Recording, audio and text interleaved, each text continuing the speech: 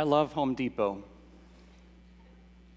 When I make a trip to Home Depot, I have this man pride fear that I'm going to look clueless among a bunch of other macho, handyman, tool-bearing guys who say stuff like, yeah, dude, you know the difference between an O-ring and a C-clamp? I don't. They do. And they say things like, hey, oh, man, that super power turbo hybrid auger that's on sale at Home Depot right now, that's a way better price than Lowe's. You got to get the solar charged turbo brushless kit edition, man. I don't know what that means. So if there's a toilet leaking at my house, I have to watch a YouTube video to see how I actually fix it and if it's a gasket or a chain thing or I call a plumber. But I try to fix it, and so I watch the YouTube video, and then I go to Home Depot, and then with my best ability possible, I strut through the plumbing aisle like a real man. Like all those other guys, like I know what I'm doing. And then I get to where I think I need to be, and there's a vast, I know I need an O-ring. I go, and there's 2 million O-rings. I don't know which one I'm supposed to get. It kind of general size, and I just watched the YouTube video and said, get an O-ring. I thought there was one O-ring, and there's 1 million. And it's at that moment where I'm thinking, I have no clue what I'm doing. I look clueless. I look like an idiot. I'm trying not to. Lord, please send a Home Depot associate to me. Not a 16-year-old who's never looked at plumbing. Not an 89-year-old who thinks it's the 1930s. God, send me a 31-year-old Home Depot associate who's an expert plumber. Please help me, God. Amen. And I'm there in the plumbing aisle, and a 31-year-old Home Depot associate comes up and says, sir, may I help you? With no ounce of judgment, no indication that he sees that I'm clueless, and it makes my day. Home Depot is awesome. You know why? Because Home Depot connects people to life's needs.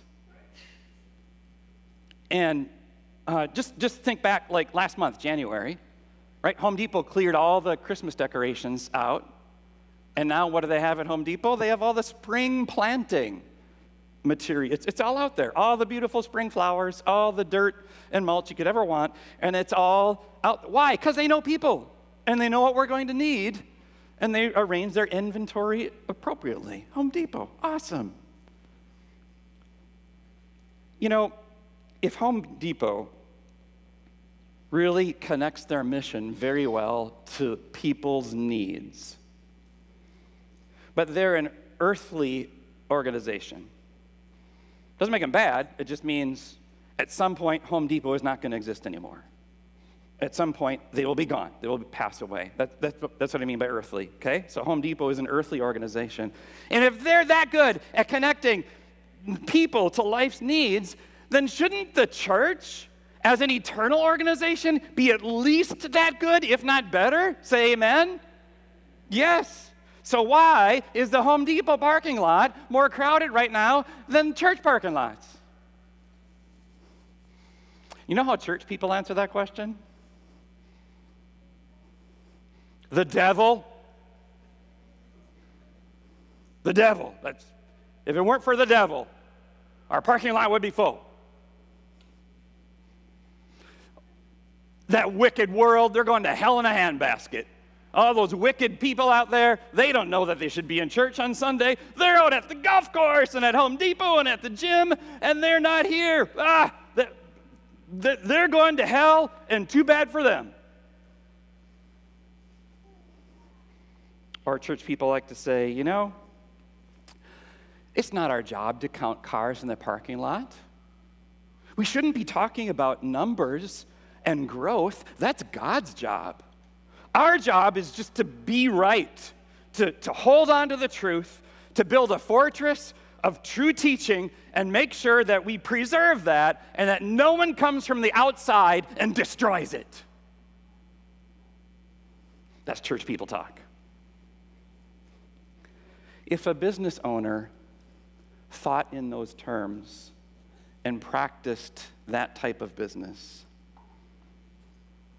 they wouldn't last long. They'd be bankrupt in a hurry. So what makes us think that as the church, if we have those thoughts, we are going to be around?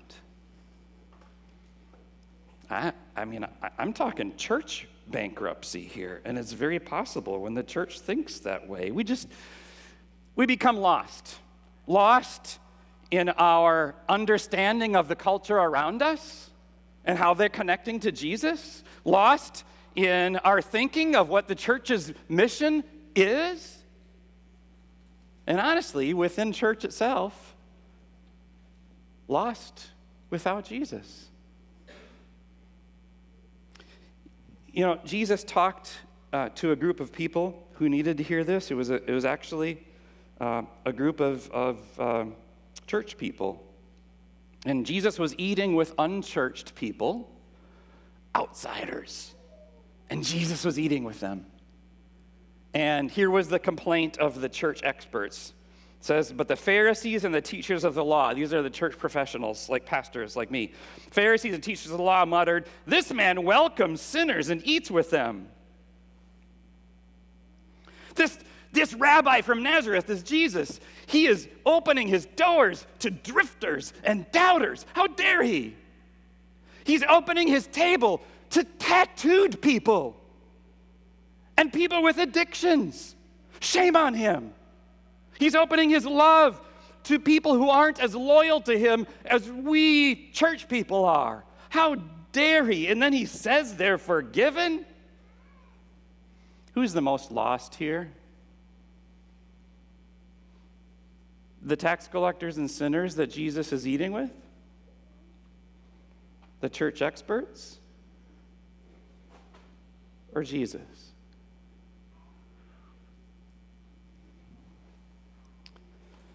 So Jesus tells them a parable. That's a teaching story. He says this, suppose one of you has 100 sheep and loses one of them. Doesn't he leave the 99 in the open country and go after the lost sheep until he finds it?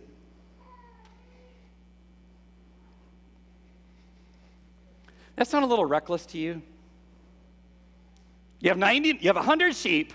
One of them gets lost, wanders away, going after some poisonous weed somewhere, or lollygagging, not paying attention. One of them goes, and you leave the 99 in the open country where there's plenty of predators and plenty of poisonous weeds and plenty of cliffs, but you leave them to go after the one. That, to me, does not sound very responsible as being a shepherd, does it? Doesn't it sound kind of reckless? And that's the point. Jesus says, I am recklessly in love with you, and I want you to be part of my flock. Absolutely reckless. How reckless? Jesus left the safe and serene pastures of heaven from eternity, and he came to this world to be born. He came here. He left that serene scene with angels and bliss up in heaven. And he said, that's not for me. I'm going to go to this ugly world going to hell in a handbasket.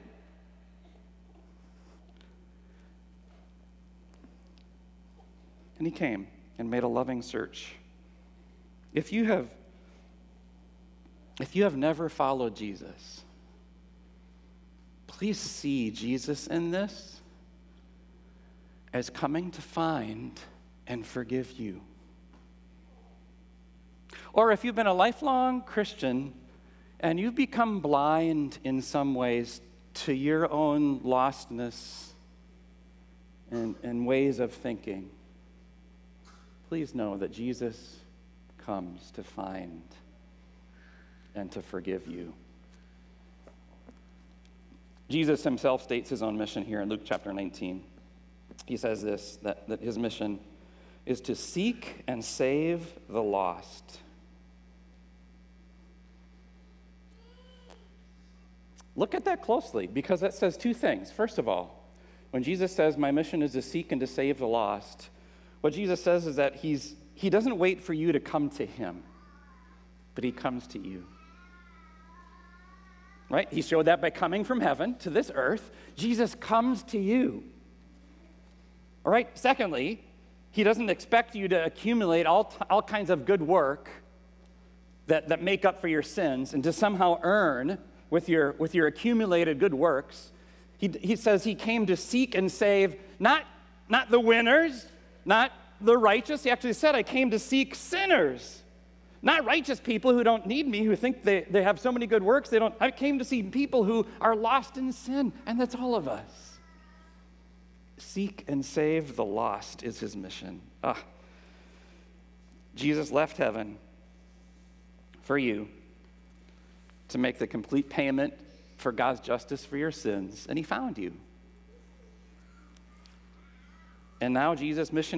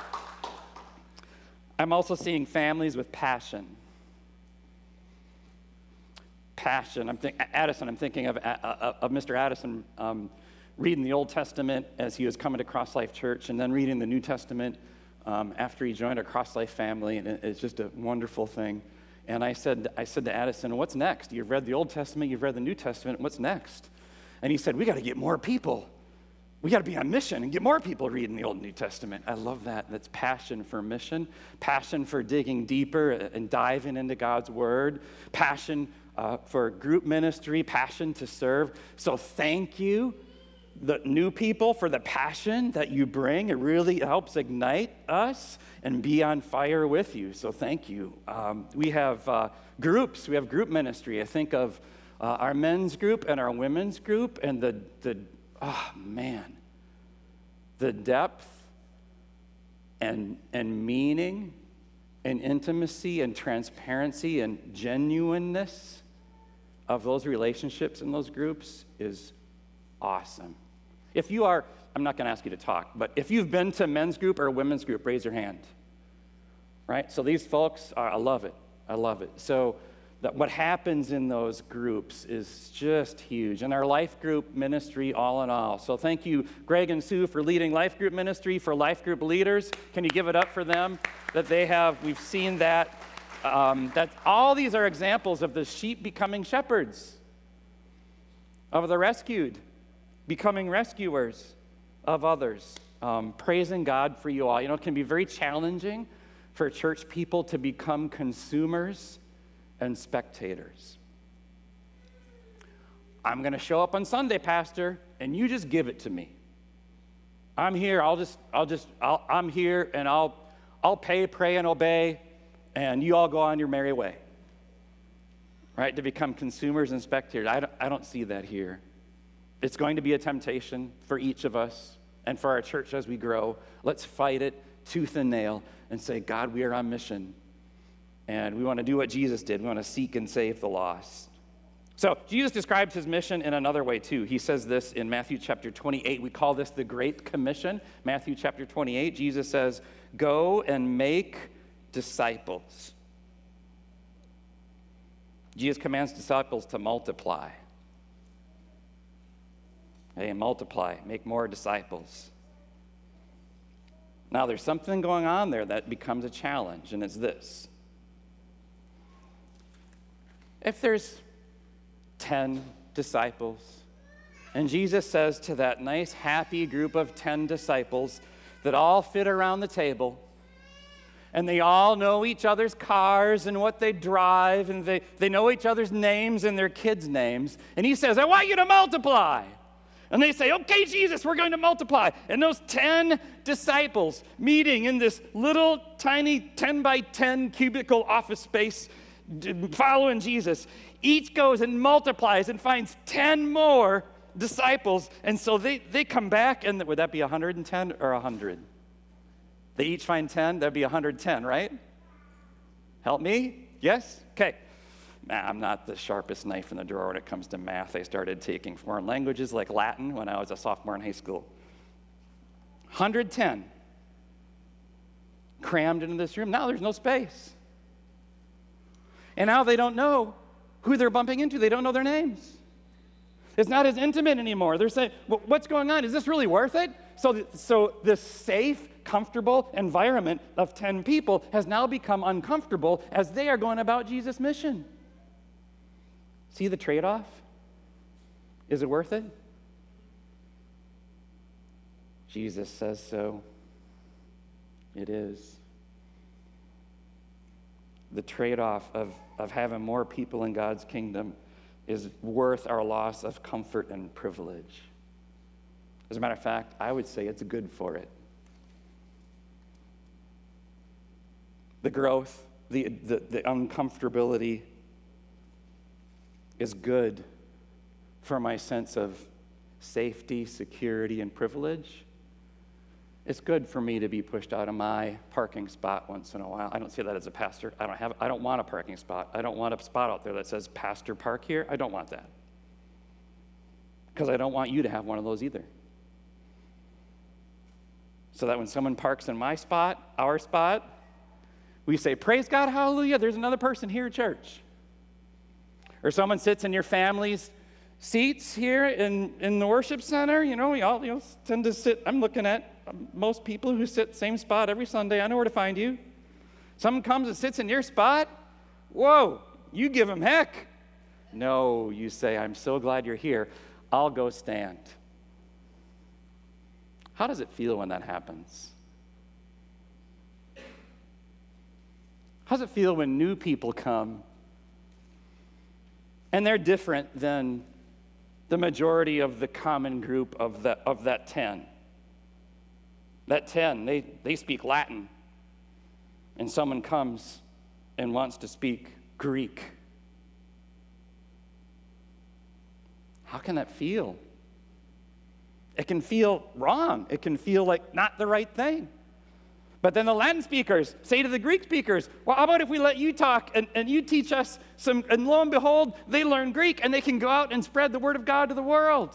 So how does it feel when we have people here in worship who say amen 100 times more than you say it? And they don't just raise one hand in worship, they raise two when they sing. Woo! And their kids run around more than your kids do. You might look at them and say, that's wrong. And you'd be wrong. You know, if you were a Pharisee or an expert in the law, you would look at all those things and be critical, and it would feel wrong, and you would rise to the defense of your own preferences, even if it means making church rules and church decisions about budgets. As long as they fit your preferences, then they're good. That's what Pharisees do. People who are on mission with Jesus, they do what Jesus would do. They say it feels good to lose my parking spot. It feels good to have people here who speak even another language, and that feels good. And not only, we're not here to accommodate them as if we are superior and they're inferior, and we're blessing them. I tell you what happens. They come to us, tattooed people, outsiders, drifters, doubters, skeptics, atheists. They come to us, and when we open our doors like Jesus did, they're going to teach us something. And we'll be better for it. On mission with Jesus. Go and make disciples. All right, one more item about this shepherd in Jesus' parable, and then I'm going to wrap it up. Jesus talks about this shepherd who went out to search for the sheep, and he found it. And here's what happens when he finds the sheep. He finds it, he joyfully puts it on his shoulders and goes home. Then he calls his friends and neighbors together and says, "Rejoice with me, I have found my lost sheep." Can you see his joy? Can you see his joy? How do you know he's joyful if the Bible doesn't say he had joy, which it does? How do you know he's joyful? Because he's not putting that sheep in a sack and dragging it behind him all the way home. He found this lost little lamb. What does he do with it? He hoists it up on his shoulders. He puts it on his shoulders, and he dances all the way home.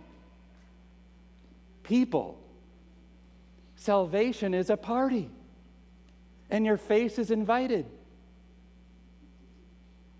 and your hands, and your feet. Tap your toes a little bit when we sing a song. How do people who are lost, who are looking for Jesus, know that there's joy to be found in the church? They see it in you. The sheep who have become the shepherds. I went to Chick-fil-A yesterday to get the little Chick-fil-A bag that I shared with the kids for the children's message, and it was raining cats and dogs when I went to Chick-fil-A, and I pulled in, and Chick-fil-A was just, you could tell that they had intention about being an organization that's organized to care for people. Even as I was driving around the building and then I turned the corner to go to the drive-thru, it was very clear, even in the rain, I could barely see, it was very clear based on signage that one drive-thru lane was closed and the other lane was open. Very clear. I didn't have to wonder, where should I go? I went into that lane, the car ahead of me was just finishing up. I drove forward, and there was the Chick-fil-A drive-thru attendant with a rain poncho on, standing out in the rain, kind of in the rain, kind of under the awning, greeting me with a smile. "Good morning, sir. Welcome to Chick-fil-A. What can we prepare for you?" Those were her words. What can we prepare for you? The guys at McDonald's don't say that, though don't get me wrong, I like McDonald's too. But Chick-fil-A makes it a point to care. What can we prepare for you? It's all about the customer. "I will have a grilled chicken club sandwich with gluten-free bun, please." Well, yes, sir. Anything else with that? No, thank you. What's your name? What? You care enough about me to ask my name? My name is Darren. Great. Thank you, Darren. That'll be $10.16. Oh man, I had $10. I have. That's okay, sir. Why don't you just drive forward and you can pay at the other window? Oh, thank you. I drive forward. I'm ready to be in line a long time, as drive-thrus tend to be, and it took like 30 seconds, and I was at that window. I thought, wow, that happened fast. I bet my club chicken sandwich is not ready yet. It was sure ready and fresh, and it had the gluten-free bun. All of it. And when I drove up to the pickup window, it wasn't just a person behind glass, but there was actually a young lady out there in the rain with a rain poncho on at the pickup window to say, all right, here you go, Darren. And she knew my name. And then she was able to take my $11 and give me change. I thought, wow. And she was smiley and nice and happy as she stood in the rain. And I felt so good, I left her a tip. And she kind of giggled at me, goofy, like, this is the first time that's ever happened. But I bet it isn't. All of that experience was part of, for me, as the customer, organized care. That Chick-fil-A said, we want to make sure we do things because you matter. And so guess what happens? I'm going back to Chick-fil-A again and again and again. You want to come with me? I'll bring my church credit card. We can put it on. Now, the sad news is Chick-fil-A is closed on Sunday, so we're not going there today.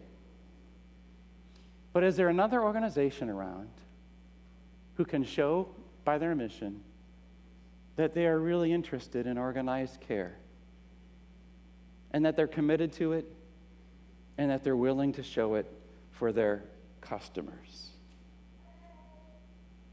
And could that be us?